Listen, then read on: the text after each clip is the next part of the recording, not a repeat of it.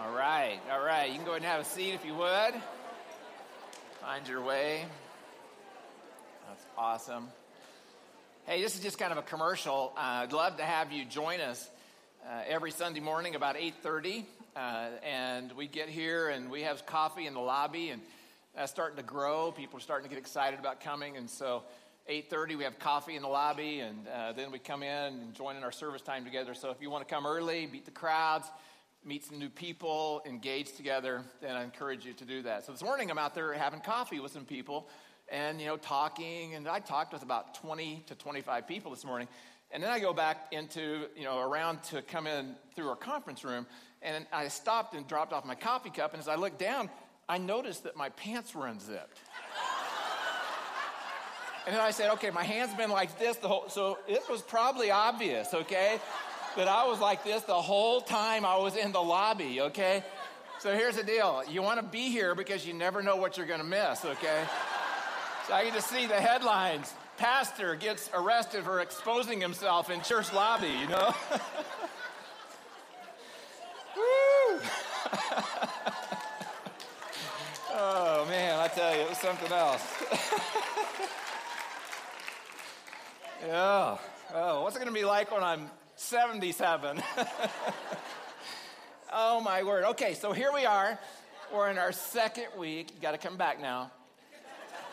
Second week in our Pray Like series. And what we're doing is we're taking case studies of Old Testament characters and their prayers. And as they were in difficult situations, how did they pray? How did they face them? What was their faith like and when they turned to God?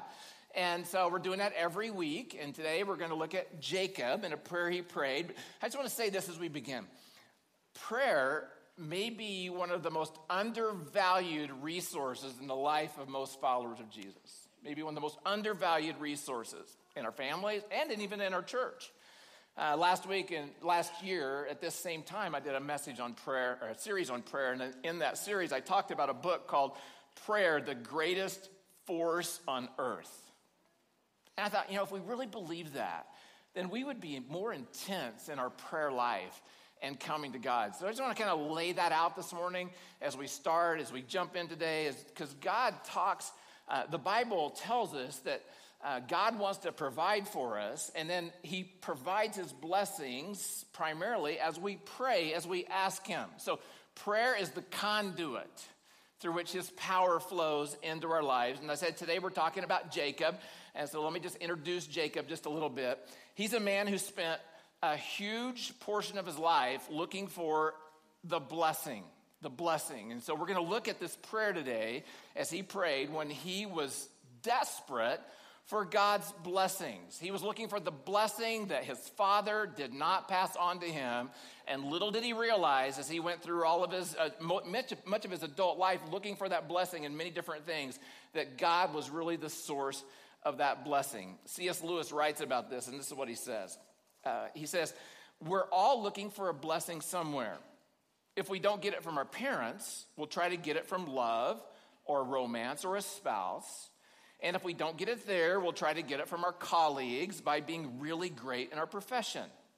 And he goes on to say, even when you have a great job, you have a great spouse, you have great parents, the blessing never fully comes.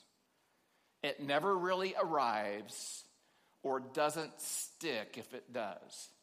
The blessing we look for is often elusive as it evades our grasp, and we discover that what we thought would bring us blessing really doesn't satisfy. Anybody relate to that? Really doesn't satisfy. Well, that quote sums up Jacob's life. And I believe that also sums up why so many people in our day live in deep desperation. Always looking, always pursuing something outside of themselves to prove their existence and why they're alive. So what I hope we get today as we walk through this story of Jacob together and we see is that no career, no job, no relationship, no trip or vacation, no possession, no accolade, no recognition, no reward or award can fill a tank that is empty. can fill a tank that is empty. We're all like buckets with holes in the bottom. You pour something good in, and it leaks out, and it doesn't stay. We're all like that. So we're going to look at this defining moment in the life of Jacob. So if you would, have your Bible, Genesis 32. You can open up there. If you don't have a Bible, grab one every week when you come in. There are racks outside. You can use it while you're here. If you don't own a Bible, we'd love to give you one as a gift. So you just take one today. It's our gift to you. We're in Genesis 32, verse 9 today. Also, you can grab out your message notes. All the verses will be here if this is what you would prefer. And then you can take some notes as well. So let's just begin a little bit by talking a little bit about the kind of man Jacob was so we can get an idea of why the prayer he prayed was so influential in his life. His identity was bound up in his name. He was named Jacob, and so you want to write this on your notes. Jacob means grabber, schemer, or deceiver. Grabber, schemer, or deceiver. That's what the word Jacob means. If your name's Jacob, I'm so sorry. That's what it used to mean, okay? It doesn't mean that anymore. I'm sure a great person. But that's what it meant.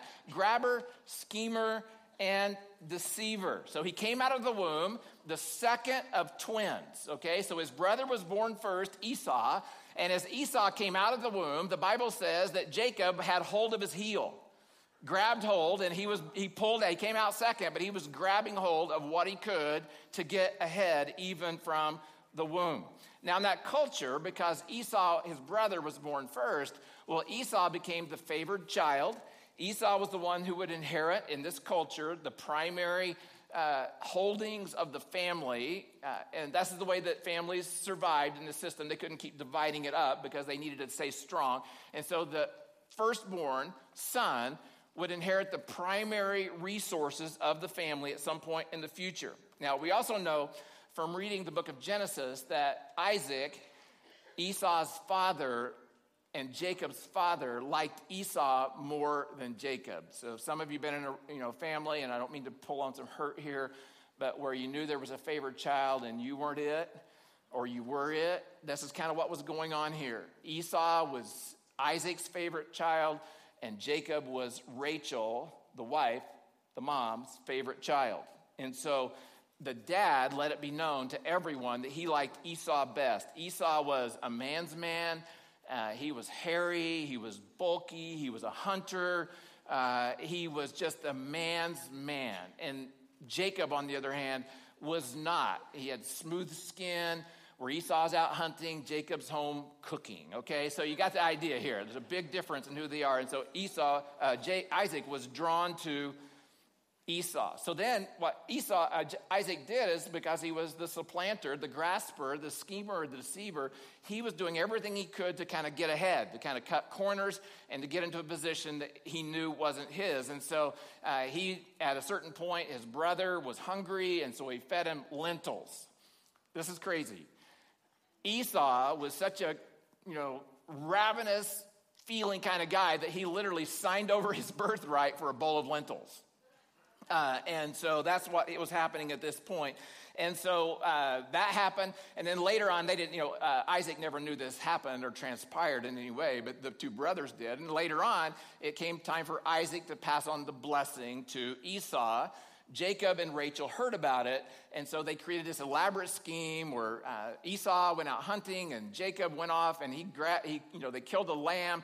They put lamb wool on his arms, and they made a dish that they knew that Esau would have made, a hunting kind of dish, and they go in, and then Isaac gives the blessing to Jacob, which was due to Esau.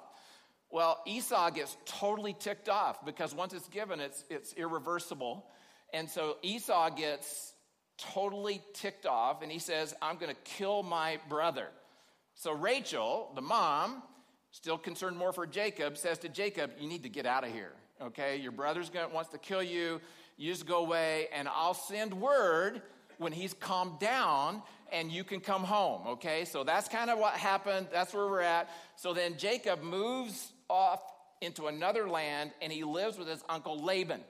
And so Jacob, the deceiver, the grabber, the grasper, the schemer, he starts scheming.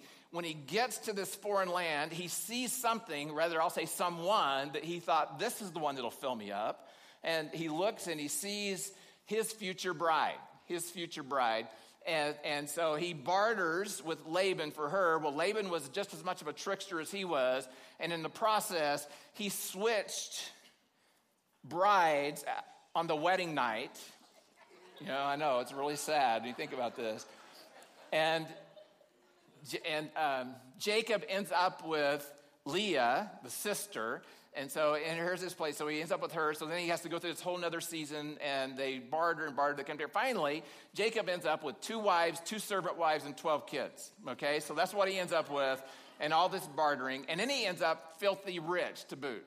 I mean, he just had so many sheep and herds and servants and those kinds of things. And then God comes and speaks to him. And this is recorded in Genesis 31:3. This is what God says to him. Not on your notes anywhere. The Lord said to Jacob, return to the land of your father and grandfather and to your relatives there, and I will be with you. So what God does is God comes to him at this point, some 30 years later, so that Jacob could face what he'd been running from. So he could face it. But more than that, he wanted to deal with the hole in Jacob's heart. And I just want to say that to you today. God wants to deal with the hole in your heart that makes your heart unfillable, insatiable. He wants to fill it, and what we're going to learn today is it not with possessions, and it's not with awards and rewards and accolades and recognition. It's not with a relationship. He wants to fill it with himself. And that's what we're going to do. That's where we're going to go. He sends him home because it was at home that the hole was drilled in his heart, so that at home, his heart could be made whole. That's why he sent him home, and that's what would happen at this place. And so that's where we pick up the story. Jacob is now returning with all his wives and his children and his herds and his servants, and he's returning home. And he knows that because he's not heard from his mother in over 20-some years, that must mean that Esau is still ticked off. And so he starts sending gifts as he goes, and sending gifts to his brother so he could try to appease him in some way. And this is where we pick up the story, okay, in verse 9. So here we are, they're getting closer, and Jacob prays because he's heard through the rumor mill, through one of his, agents or one of his servants, he's heard that Esau is coming across the desert on his Harley with 400 Harley riders coming after him, okay? They're coming to get him. Okay, they're coming to get him in that place. Okay, so verse 9. Then Jacob prayed, O God of my grandfather Abraham and God of my father Isaac, O Lord, you told me, return to your own land and to your relatives. So I think he's kind of like, God, remember, you're the one that said to do this, and I'm doing it because you said, and you promised me, I will treat you kindly. I'm not worthy of all the unfailing love and faithfulness you have shown to me, your servant, when I left home and crossed the Jordan River. I own nothing except a walking stick. Now my household fills 2 large camps. O Lord, please rescue me from the hand of my brother Esau. I'm afraid that he is coming to attack me along with my wives and children. But you promised me I will surely treat you kindly, and I will multiply your descendants until they become as numerous as the sands along the seashore, too many to count. So what I thought I'd do is I just begin today, for those of us who really struggle with how do we pray, there's a model right here that we can use in our prayer times to pray. So I just want to kind of just breeze through this morning, give us the model of Jacob's prayer so that we can use this in our own prayer times. And there's 4 components of his prayer. And the first one is acknowledgement. Acknowledgement. So he's acknowledging God as God and who God is. The God of Abraham and God of Isaac. So he's adoring God. It starts with praise, as we talked about last week, and again this morning Brian mentioned. He begins with praise. He reminds himself of who God is. Next is humility. He comes to God confessing his own weakness and need. He says, I am not worthy. I am not worthy to be even in your presence. And so what this would be in our prayer time, it's when we come before God in that place, an act of reverence, because we know who God is. We've already declared who he is. And because of who he is, now we bow down in reverence before him and in humility. And in that time of humility, we confess. Because once you see God and you see yourself, you see how big the distance is between God and yourself. And so there's something there that you need to confess and probably repent from in that place. And so that is the humility part. Next is gratitude. He speaks words of gratitude. He thanks God, here's what you've done. He talks about how much God has blessed his life. And so he spent time talking about how he is now a blessed man with possessions, and he's seen God work in his life. And that's just reminding him that God is there. And then the last is request. He lets his request be known. So there you go. You've got kind of acknowledgement, you've got humility, you've got gratitude, and you have requests. So that's kind of a model, if you wanted a model for your prayer life. Maybe it needs a jump start today that you can actually pray. And the last thing to notice is this. Not only did Jacob ask God for what he needed, but he made his request based upon God's promises. Based upon his promises. If you look up on the third line on your message notes, third line up from the bottom of that section, and it says, but you promised me. I meant to have you underlined it when I read it, but you promised me. So he drew God's attention to that place. And I just want to encourage you, take a pause here, is that God loves to hear you pray his words back to him. He loves it when you pray his words back to him. But it's not because he needs to be reminded of what he said. It's because we need to be reminded of what he said. That's why he likes it when we pray his words back to him. So acknowledge who God is. He confessed, or he came in humility. He had gratitude or thanksgiving. He had requests or supplication. Some of you are going, oh, I know that. That's the Acts model. How many of you already knew that? Acts model. So that's kind of what we just went through. He did, and he prayed. So now, here we go. He's had this prayer. And then what he did is what I often do. Immediately after he prayed, he's praying to God. Maybe he's on his knees. He's praying to God. And he says, but you promised me, God. And this. And he gets up and he goes, now how am I going to fix this? Anybody been there? Okay, we all do this. How am I going to fix this? And this is what he says next. Jacob thought, this is verse 20b. Jacob thought, I will try to appease him. So now he's thinking about what he's going to do by sending gifts ahead of me. When I see him in person, perhaps he will be friendly to me. So the gifts were sent on ahead while Jacob himself spent that night in the camp. So he's done everything he can do. He's prayed to God. He's done all he can do. And so now he goes to sleep with all of his entourage still with him. And then this is what happens next. He wakes up in the middle of the night. Some of you, anybody ever, you wake up in the middle of the night, something's not right, and you're like, oh God, I need to do something right now because there's something I need to take care of. Well, this is what happened. During the night, Jacob got up and took his 2 wives, his 2 servant wives, and his 11 sons, and crossed the Jabbok River with them. After taking them to the other side, he sent over all his possessions. He's doing all this in the dark, all this at night.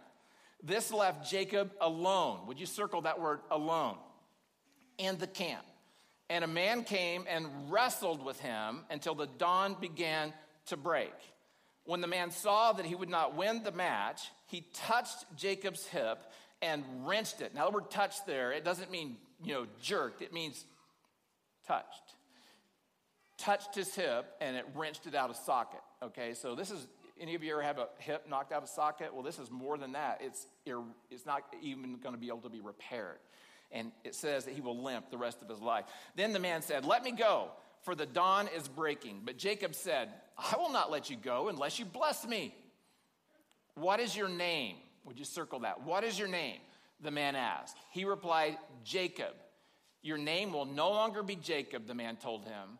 From now on, you will be called Israel because you have fought with God and with men and have won. Please tell me your name, Jacob said. Why do you want to know my name? The man replied. Then he blessed Jacob there. Jacob named the place Peniel, which means face of God. For he said, I have seen God face to face, yet my life has been spared. The sun was rising as Jacob left Peniel, and he was limping because of the injury to his hip. Now, this is a section of the Bible that many of you are familiar with. It's called the Great Wrestling Match. And there are all kinds of opinions about what is going on here and what actually happened, but, kind of the general idea that it's a wrestling match. Now, when I was thinking about wrestling, I was thinking about my favorite wrestler. And so I just want to read a quote of my favorite wrestler just to see if some of you might guess who it is. Here's one of the quotes that he gave in the movie I'm referring to.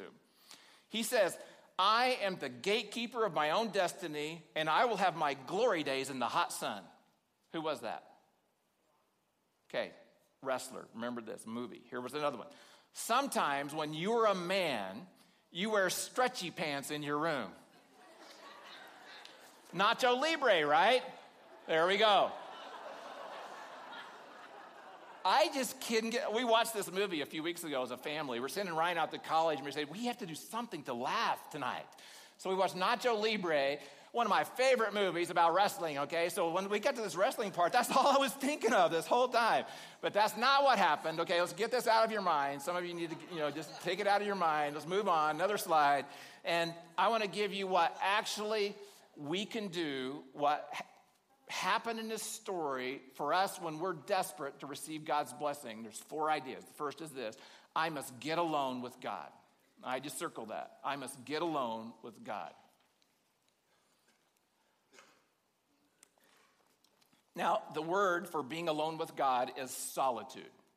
Solitude. Some of you are starting to shake, right, already. Solitude, I can't do that. Well, here's a quote from Dallas Willard. He wrote a book called The Spirit of the Disciplines, where he describes solitude and its benefits. And he says this. It should be on the screen, actually. He says, "Solitude well practiced will break the power of busyness, haste, isolation, and loneliness. You will see that the world is not on your shoulders after all." So that's what happens. "You will find yourself, and God will find you in new ways. The soul anchor established in solitude will remain solid when you return to your ordinary life with others." So he's saying there are tremendous benefits to solitude. So solitude is when you break yourself away and you say, I'm going to be alone. And in that aloneness, that means I'm not going to have books. I'm not going to take books with me. I'm not going to have, TV to distract me. I'm definitely not going to have my phone, okay? So my phone can't go. No way. No music. This will be hard for some of you. And no distractions. No agenda. And then I just spend time alone with him. No agenda. Remember that. Because if you have an agenda the whole time, you're going to be sitting there saying, okay, God, speak to me about this. I want this. I've got to have something good from this time I'm giving to you right now in solitude. And so you can get all caught up in that. Here is the primary benefit to solitude in your life. I love how Dallas Willard talks about this. It's so challenging to me because this has nailed me between the eyes. What happens in solitude is that you learn how to give up control of your life. Because when you get into solitude, that there's nothing in those moments that you can control. And I remember the first time I practiced this, that we're like, there's so much going on, the tension in my body, the difficulties going on. And I realized that I needed to be alone with God because I have a problem with control. And I just say that's every one of us as well. And so solitude is necessary. And so Jacob cleared everyone out. Everyone was away, and now he's alone with God, and he's confronted, as we're going to see in just a little bit, with everything he's been doing to control his life to fill the hole that he had so he could have significance. Second is this: he had to hold on to God. He had to hold on to God. Now, some of you are asking, well, how do we know it was God? Well, just trust me, okay? I've read so much about this. There's so many things that we could go through and talk about. The last one would be that the man had to leave before sunrise. It says there had to leave before sunrise because the Bible says that no man can look upon God's face in daylight and live. So there's the last idea of why this was actually God. God restrained himself, pulled back his strength. This is a fascinating thought, is that when they were wrestling, when the man, it says, came to wrestle Jacob, it used the word man. What's fascinating to me is that we talk about this story and we say, this is the story of Jacob wrestling with God. But do you know what actually happened? Jacob is sitting there all alone. He's sitting there all alone. And wow, out of nowhere, God jumps on him, and slams him down, more than likely. And they're wrestling around on the ground. Anybody ever wrestle for, like in high school or college? Wrestling is hard, isn't it? You're just on, and it takes all your muscles to do that. And so he's holding on for everything he had. God slammed him down. Now, God restrained himself, or he would have crushed him, right? He restrained himself, and then they went into this wrestling match, and he says, I am not giving up. And this is where some of you are at today. Some of you are at the place where you feel like you've been wrestling with God, however we look at that, and you're at the place where you're about to give up. And I just want to encourage you, I don't know when things might change, but I can encourage you from Jacob's story that even in the wrestling, that God has a plan. And so we would want to say, I'm going to hold on to him. And what happened is then the angel, or the God, touched him in the side, and his hip went out of place, and then he limped for the rest of his life. Now, what's really cool about this, you think about Jacob, he's the grabber, the schemer, the deceiver. He was running all his life. He was running after stuff all his life. He was running away from things all his life. And from this moment on, Jacob would never be able to run again. He would walk with a limp and weakness the rest of his days. Okay, third, be honest with God. Be honest with God.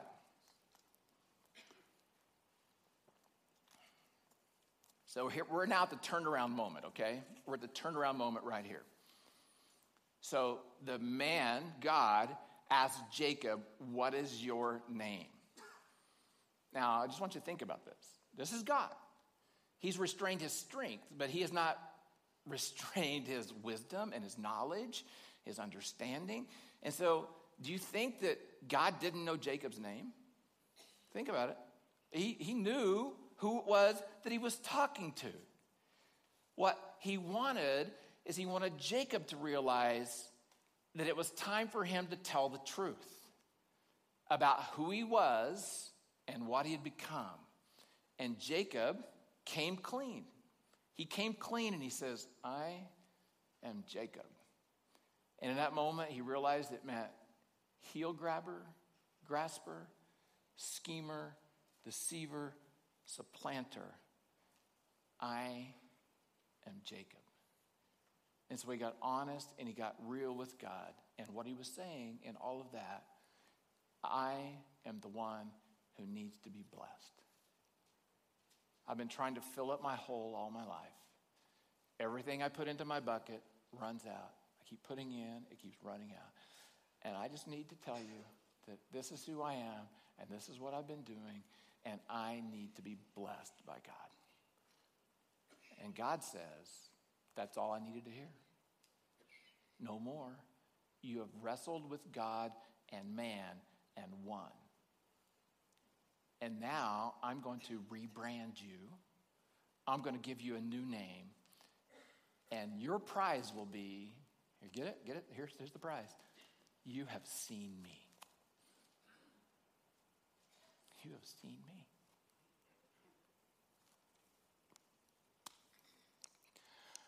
Wow. That's what we all need, is to see God. And when we see God, he fills us up. He fills us up with himself. You see, Jacob thought that Esau was his biggest problem, and that what he needed most was for God to take care of Esau. In actuality, Jacob was Jacob's biggest problem. And Jacob needed God to change Jacob. See, sometimes we come to God in prayer and we ask God to change X so that we can be happy. And God says, I want to change you so that you're happy whether you have X or not. And when you know me and you have me, then you can have fulfillment and happiness. So then I have to do the last step, and that is I have to receive the blessing. I have to receive the blessing. And this is where some of us still get stuck. We know the truth and we still can't receive it. But Jacob did. And that night, God gave Jacob himself, and he filled his heart with the deepest longing of his heart, and that was to know his heavenly Father. So knowing God is greater than any material or physical blessing from God. God wanted Jacob to know that a relationship with him was better than any of the other of the blessings he might give. And just want to know, folks, we can't earn this gift. We can't deceive to get it. We can't steal it. We just have to do what Jacob did and receive it. Now look at what Hosea. He writes in Hosea 12, he's talking about this incident, and he says this: even in the womb, Jacob struggled with his brother. When he became a man, he even fought with God.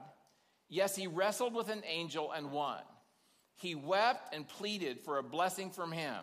He met God face to face, and God spoke to him. He saw God, and God filled in the holes in his bucket and filled his bucket with himself. And Jacob, as far as we know, never struggled with significance again. Never struggled with feeling like he wasn't the one who was blessed. That from that day forward, he was no longer the deceiver, the schemer, the grasper, the grabber. He wasn't all about what I can get in order to be whole. He was about my relationship with God. It turns out that God's greatest blessing to you and me is himself. He's the one we long for.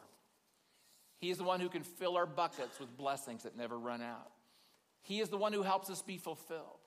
He is the one who gives us what we're looking for. He is the one who satisfies our soul. He is the one who meets our needs. He is the one who walks with us. He is the one who gives us value. He is the one who validates our existence. He is the one who calls us his beloved. His beloved. And we know from reading the Bible that Jacob's life was transformed after this moment. How do we know? Look at Hebrews 11:21. It was by faith that Jacob, when he was old and dying, probably about 147 or so, give or take, when he was old and dying, notice what he did? He blessed each of Joseph's sons and bowed down in worship as he leaned on his staff because he had limped the rest of his life.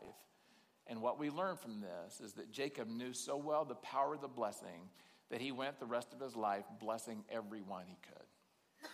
How do you know if you've been blessed? You want to bless others. In desperation, we come to God. He fills us so that we can pour ourselves out on other people. Let's pray together.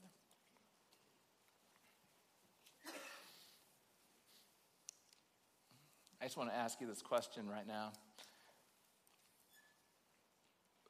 Who are you? I know that some of you wear labels, and I'm so sorry for people who would thoughtlessly, carelessly put a label on you. You're stupid, or you're fat, too skinny, can never do anything. You always do this. Just labels of shame. I just want you to know that God says that is not your identity. Others of you have made tremendous mistakes. You've been down roads where you've made choices that have hurt others deeply. And you carry a label today. You carry the label of divorce, of adultery, of crime, of addiction. And I just want you to know that that does not have to be your identity today. Others of us just carry this emptiness, this shame and guilt. And our label is that we're bad. And God wants to set us free from that label. And he did it through Jesus Christ. Jesus Christ weakened himself, gave up himself, came to die, that God could show us through his death on the cross his greatest blessing. And here it is. that all those labels can be erased, and that in Jesus Christ, right now, today, that you can know that you are the beloved, the blessed son or daughter of God, the beloved. Father, I pray that you would help this not just be a message or not just words and get stuck in our head, but it would flow down into the heart that is full of holes. You would help us, God, to know that we are safe in you. We are secure in you. We are significant in you because you gave your Son, Jesus Christ, to die for us. Help us to be full. And then, wow, out of that, we can bless others. Oh, wouldn't it be awesome, God, if everyone in this room, this church, became known as blessers of people? I pray that would be reality. I pray that we would pray desperate prayers of blessing. And it's in Jesus' name I pray. Amen.